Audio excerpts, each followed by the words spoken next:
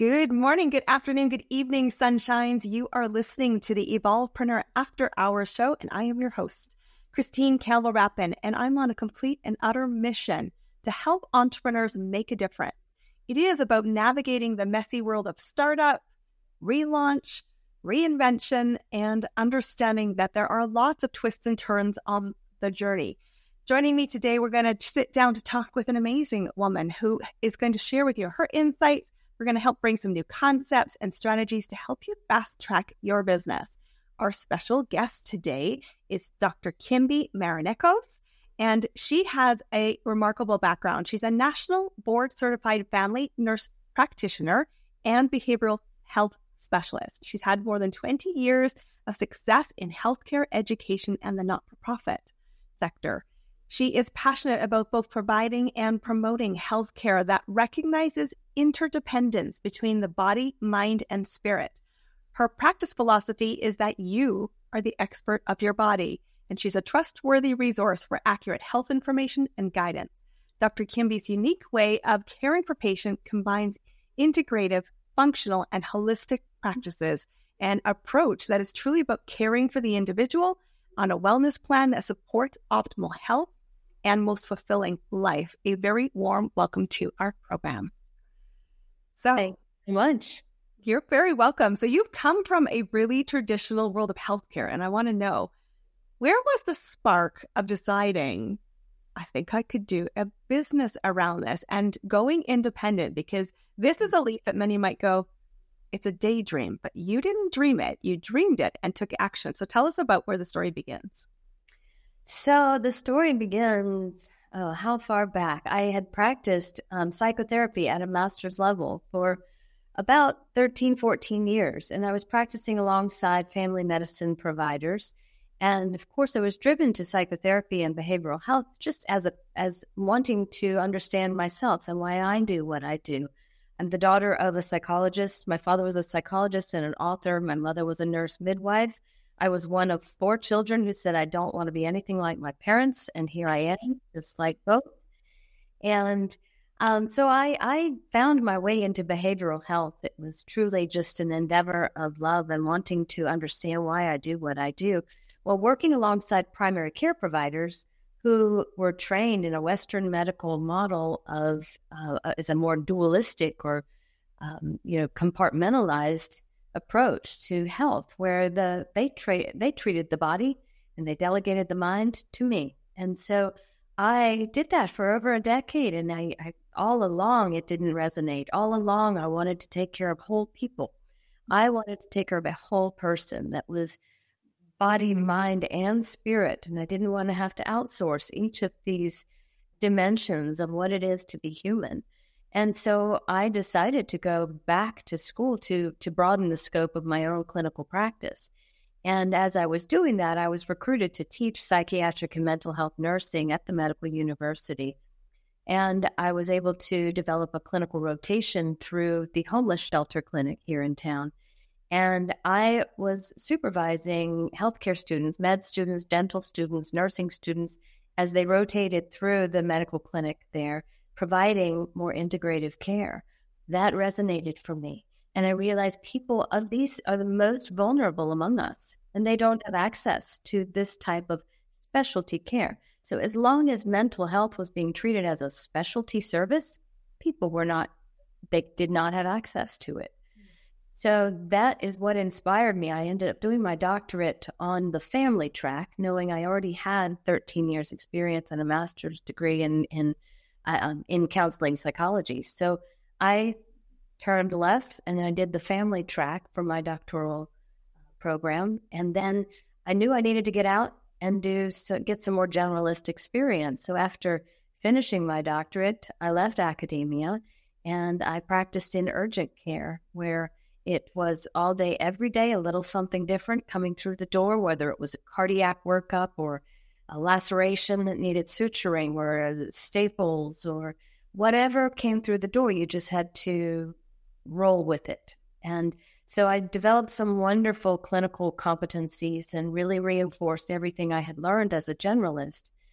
And I then experienced a global health crisis, a pandemic, to the scale of COVID-19. And that was where, you get really good. The better you are at something, the more automatic it becomes, the more automated your work is. And autopilot to me is truly the kiss of death. And we are operating on autopilot. We are no longer mindfully participating in what we are doing. And that's where I think healthcare was robbed of anything fulfilling through the pandemic. It became about volume and numbers. And that's where I had my wake-up call at the end of a long 12-hour shift and had a patient come through that did not need a COVID test. She needed a doctor to show compassion and be present with her in a very human way. And I realized at the end of that shift, there was nothing left of me to give. And here was the patient I was born to care for, and there was nothing left of me to give by the end of that 12-hour shift.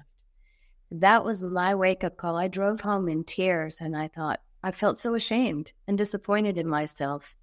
And I knew right then and there, it was as if blinders were taken off, and I felt really ashamed. I thought, how far off the rails have I gone? How far off my path have I inadvertently strayed? And I knew this was never what I set out to be as a healthcare provider, and it's not who I want to be in caring for another human being. So that was a wake-up call for me. Burnout was a beautiful, beautiful wake-up call for me. And that's where my mission to do things differently really fueled. That's where it was fueled. I always have known I wanted to do it differently. But right then and there, through a global pandemic where I had experienced more disconnect and isolation in my patients than ever before, the fear and paranoia and isolation and sadness and disconnect in patients. I mean, I like to say, my son even likes to say, there were two pandemics. One was COVID. The other was the depression and anxiety that was going on as a result of all the disconnect. So I love that you're a seeker. You know, this is the thing is I'm seeking knowledge. I was seeking wholeness. I was seeking alignment in what I have. And, I think often the things with wake-up calls is they come in the unexpected moments. It wasn't a day. It was just like any other. You were on autopilot. And when I must make a recognition, this is not who I thought I wanted to be. And at the same time, a really choiceful decision, the person who must change this trajectory is myself. And so I'm sure there were a lot of dominoes that came out of that spark, but there was a listening that was pretty heavy, I imagined, because he said, I could see the tears in my mind. It's very visceral. So I must change. So as you started into what would a business look like? And I know you've got some really exciting things on the horizon. What were the things that you anticipated would be challenging as you jumped into this? Because it's quite a shift from that very heavy ER with lots of people in the background, lots of support structure, to suddenly going, in your case, you said, it's just me and my dog and my cat, and a belief that I want to do medicine or holistic care of patients differently. What did you anticipate would be the biggest challenge making the transition when you first made that call that says this is a non-negotiable for me? Mm-hmm. I thought that the hardest part would be finding patients. Oddly enough, I thought that would be the hardest part. But little did I know how hungry people are for a different kind of healthcare, for to be heard. I mean, really, it's a basic human need to be acknowledged and to have their experience validated, acknowledged, respected, appreciated. And so I thought finding patients would be the hard part. Ultimately, the hard part is the business side of things. Oh my goodness, I'm so good. I can sit with someone. I can develop a therapeutic alliance with a stump. I know I can. But my goodness, learning an EMR, setting up an EMR, setting up the billing structure, setting up all of the scheduling and booking site, setting up everything. It's the back end. It's the infrastructure of a business that has been an education for me. And yes, I'm about a month in. September 1st was the day I just decided, I pulled the plug, and I thought, okay, I set out my goal was 1 new patient a week. And I've been blown away at the patients reaching out as soon as they know what I'm doing, especially the ones who have seen me in clinic before. They know I'm different. I approach it differently anyway. They know that no matter how many exam rooms are full, they feel like the only person in the building when I sit with them. I'm very, very present with my patients. So they appreciated the difference that I provide to begin with. But so finding patients was not the problem. Molding all of the administrative end of things and structuring a business on my own was the hard part ultimately, and is the hard part still. Real estate, believe it or not, real estate is the hard part right now. So it's an interesting one. This is something I know our listeners would really appreciate, because there's a real gold nugget here.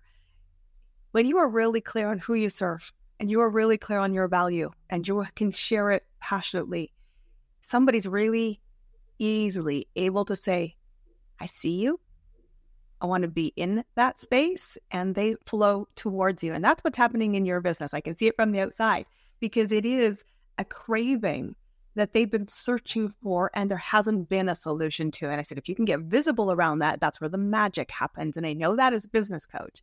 The interesting thing I often do find, your flip side, it's very accurate. It takes more than an idea to run the business side of it. And if all you want to do is deliver the service, in some ways, I always say to people with a very kind voice, consider being a contractor to somebody else, because the business has an identity and it has an engine that must be maintained for it to provide predictable, successful care or results. And that's what ultimately, your longevity is built around. So I'm curious, how are you navigating the challenges of this feels weird? I don't know necessarily what I don't know yet. How are you navigating it? I think I'm doing pretty well. I think what helped is how low my expectations were. And I think expecting or hoping for 1 patient a week has given me permission, actually, to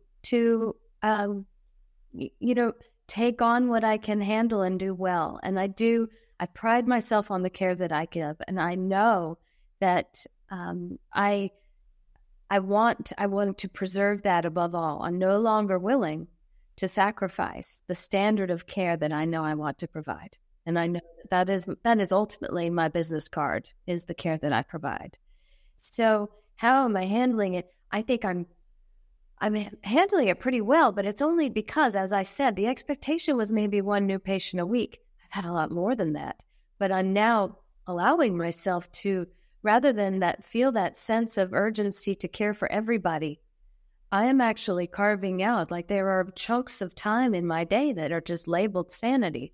And I know that's where I'm going to catch up with the chart. I'm going to figure out, where was that code supposed to go in my EMR? How do I, send out a bill automatically? Or, I'm giving myself the time and the space to learn as I go. I couldn't do that if I was really underneath the urgency of seeing everyone that reaches out to be seen. They know they can get seen, and they will be seen. But I'm making sure that quality control is still number 1 for me, and making sure that ultimately I'm not taking on more than I can do really well. Yeah, you do have, I love the word permission. It's one of my very favorite things. It's something that I always work really closely with my clients on, because the person whose permission you're seeking is actually the one in the mirror. And I love the fact that you've said, I've given myself grace to learn.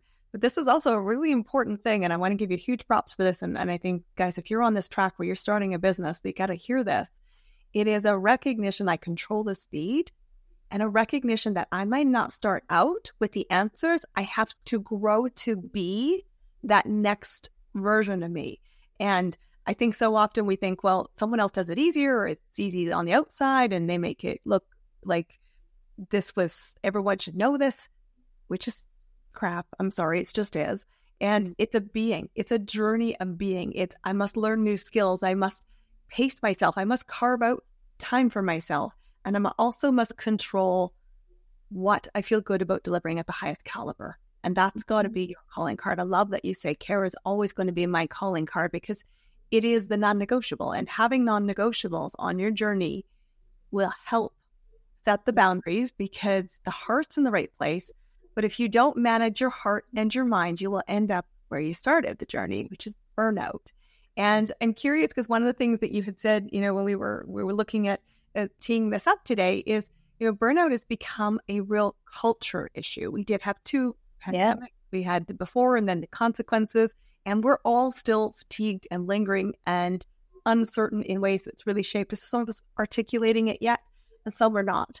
But talk to us a little bit about, how do you see your business in the context of either championing change or striking a different message about the culture we have right now? Yeah. And I think that's so important, because, the way my mind works, and I had been considered the expert on burnout and compassion fatigue and moral distress when I was teaching at the medical university. But then to experience it myself, it became really personal. And I realized how didactic, how academic my understanding was. And I set out to dig deeper. I wanted to fully understand how I got to where I was. How did even I, considered the expert, and even I had blind spots and was vulnerable to it. So I really poured myself in and found the 3 dimensions of how we characterize the syndrome of burnout. And I dug in. I wanted to find the antidote to each of those dimensions and how we experience burnout. And I poured myself in. I created a system for pulling myself up and out of burnout. And then I wanted to make that system available to other people. And ultimately, all of this, which is now a solid year of pouring myself into this and trying to share the system that I created. When I look around, what shocked me was how normalized burnout had become. I mean, I could look and see people burning out left and right in every industry.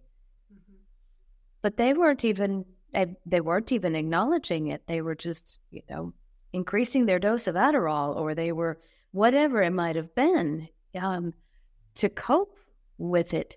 But rather than it actually being a phenomenon, an occupational phenomenon, as the World Health Organization characterizes it, I realize it's a cultural norm. And we martyr those who will spend 60 hours at work each week, just put in a 50, 60, 70-hour work week. We martyr them. And I think that's where the bigger shift needs to take place. We need to start speaking about. I also saw in healthcare, especially through the pandemic, a lot of conflict between the different generations. And you could see the older generation of nurses getting very frustrated at this younger generation because they weren't picking up extra shifts. They weren't staying late. At 7 o'clock, they left. They weren't coming in early. They weren't doing more than what they were asked to do. And they were frustrated and calling it a work ethic issue. And I was looking from where I was looking, it looked like a beautiful boundary they were setting. And I thought, is this a boundary issue, or is this a work ethic? Well, to each generation, it looks a little different. And I wanted to pat them on the back and applaud this younger generation of nurses for setting the boundary. Their shift is until 7 and they have a family at home. And so part of insulating ourselves against the experience of burnout is learning to set healthy boundaries. And really, you can't do that until you are crystal clear on where your values lie, what's most important to you. And I like to use something called a values filter. And when I have a decision to make, or I'm posed a question or asked to do something, I mentally run it through my values filter. And if it doesn't pass through the filter, then it's an easy no. If I know that time with my family is most important to me, it's my number one value, then picking up another shift goes against that number one value. I'm not going to sacrifice what's most important to me for that extra shift. And so I think being really, really clear on what matters most to us, on what our values are, will help us set the healthy boundaries. But we can't expect anyone else to honor boundaries that we haven't set. And that's where I think culturally that it's a steamrolling there are no boundaries. The expectation is more, more, more, more, more until you put the brakes on or until you set the boundary. And I don't know about you, but I respect people more when they are crystal clear about what they will do and what they won't do. Yeah, I think there is a big cultural shift, and it's an interesting one. And I know certainly in my circles, my inner circles of business entrepreneurs, there's a very big focus around, I don't know if the word's boundaries, but owning truth and going back to what are the values. And the values are shifting, or we are reconnecting to, I would say, kind of almost older school values, which really say, hustle is not the way to build. It's not the only way to build. It shouldn't be sacrifice. And we certainly generationally grew up with more for less, retrenchments, changes of budgets. And it all meant the work didn't go. Actually, the work went up, but we just kind of got more efficient, or we're asked to carry more. And this is something that is a challenge for entrepreneurs, because as you're wearing all the hats, it's very easy to say, I'll just do one more thing. And so I'm wondering if you can highlight to us kind of, how do you put a fail-safe in your own journey that you are stepping into that says, I know why? Because the clearest, the service to the patient, so clear from what your story has been. You know that this is the area of overwhelm. The structure of business is not my strength. It's the learning component. But how do I, knowing what I know, knowing what I observe, not lead myself simply by maybe habit? Mm-hmm. What are you doing to kind of check yourself along that journey? Well, again, it's carving that time out, like scheduling it in my day. And really, again, I think that while exhaustion being one of the dimensions of burnout, it's really oversimplified for people to say it's about self-care. It's about, get some exercise, eat better. All of that's important, but no amount of downward dogs or lotus position is gonna do it. It's not enough. That's one dimension of burnout. But the other two dimensions, one is depersonalization. And for me, truly, it's all personal. And the antidote to depersonalization is purpose realignment. And the purpose realignment is the part that, for me, is so critically important, that is driving the bus for me. And purpose realignment, I believe that each one of us has been given very unique gifts in this life. And whatever it is, just your job is to find out your unique talents and gifts, what your calling is and what your purpose is. And then I believe each one of us is accountable for how we used those gifts in this life. And that's where purpose alignment, if you haven't figured out your purpose, then, start a habit tracker and start to pay attention to the activities in your day that really fill your cup, that energize you, that you can be cruising. And I found when I was working on burnout, I've never been a morning person ever in my life. And I was getting up before the alarm to work on this. I was taking a moment in between patients to work on this. I was staying up late after I put my son to bed to work on this. This was what I could do all day, every day, and never tire, and the time would fly. And those activities in our day-to-day lives are good indicators. When you feel that tailwind underneath you, that's a good indication that you are working in alignment with your life's purpose. And for me, checking in regularly, carving out the time in my day for a regular check-in, a walk.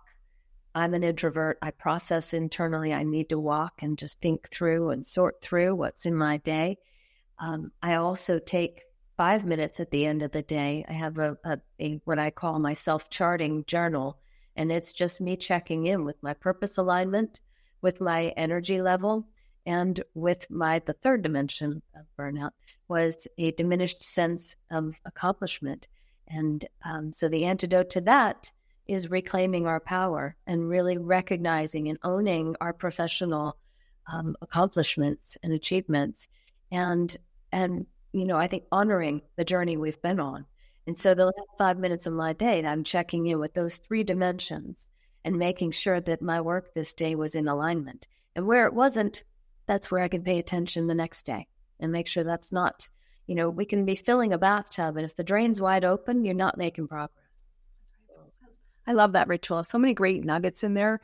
And I agree, liftoff feels very different than slogging it through. And listen to your own space wherever you are right now, because I would say when you're standing at a crossroads, the answers are simple if you stop thinking immediately, what do I do next? Ask yourself, where do I want to be in a year? What calls you? Because there's an answer. There is. It's not here. If the answer's not here, then you need to move.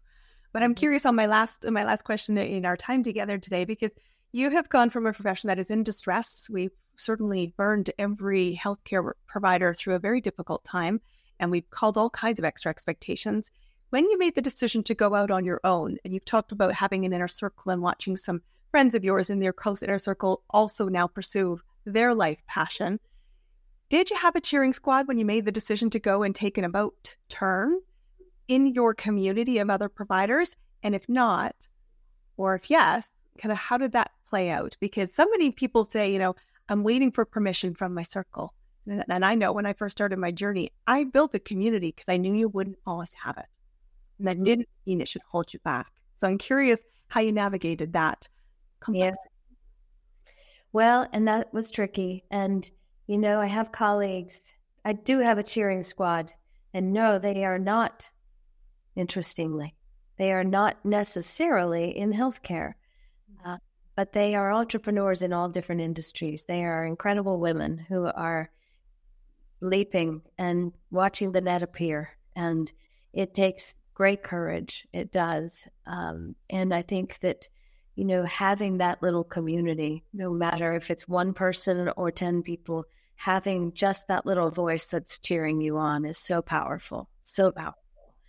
But in my circle of colleagues in healthcare, it was surprising at times, but overall, I find truly that I am pioneering a change. I believe that. I do, because I have to believe that anyone who went through the training and all that's required to practice as a healthcare provider, to go to all of that trouble to find yourself completely disengaged from the human being that you're caring for. I got to believe that no one went into it just to be, changing bedpans or swabbing noses. You're called. Healthcare, like teaching, I think, is a calling to serve your fellow man in a very real and human way. And so while some people you could, they would encourage, but you could just tell there was just a little bit of, she'll be back. And it's more jealousy if please take me with you. And that's what I think it is. That's what I like to think it is. I think it is too. I like to think that I am paving a way to make it a little easier for them. And my hope is that eventually patients will command more. Patients will ask for more from their doctors. Because it's really unfortunate. I do feel like in healthcare, most unfortunate, saddest observation to me is that I believe that nurses, and I'm partial to nurses because I'm a nurse practitioner, but I believe nurses have become sort of the canary in the coal mine. And really, healthcare at large, those are the canaries. And for a community or a society to sacrifice their caregivers, that's a big statement on where we are. And I really hope that patients will start to command something different from healthcare. I think it's a whole nother episode for you and I, but I think the problem when healthcare is a for-profit industry. There's a problem. So again, that's another episode for us. But there will always be the naysayers. There will always be the ones who may or may not really want you to succeed. But those are exactly the ones who are watching the closest to see how it goes, because somewhere deep down they want to do it too. They want to pull the trigger. So true. So I'm going to celebrate you being the pioneer. I agree. I want to see the momentum swing, and I love the faith factor, and whether that, it's just, I know I'm not in the place where I really want to be anymore. I must guide myself out of this place I have found, the darkness I am in, and to realize I get to craft my story. And there's many chapters still ahead. It's great that you have an inner circle. And guys, if you don't have one on your journey, reach out, connect to people here in the entrepreneur community, because they're out there and they will help instill the belief when yours wobbles, so that you can continue to do the great work. Thank you very much, Dr. Kimby, for being our guest. Guys, that is it. This is a wrap on another awesome episode of the Evolvepreneur After Hours show. But before you go, a couple of things. If you love this episode, we would love a 5-star review. And if you are an entrepreneur or know an entrepreneur, consider recommending someone to be our next guest. Make sure you subscribe to the channel, be back for future episodes. And until next time, if you have a great idea, today is the perfect day to go start making it happen. We'll see you on our next episode. What?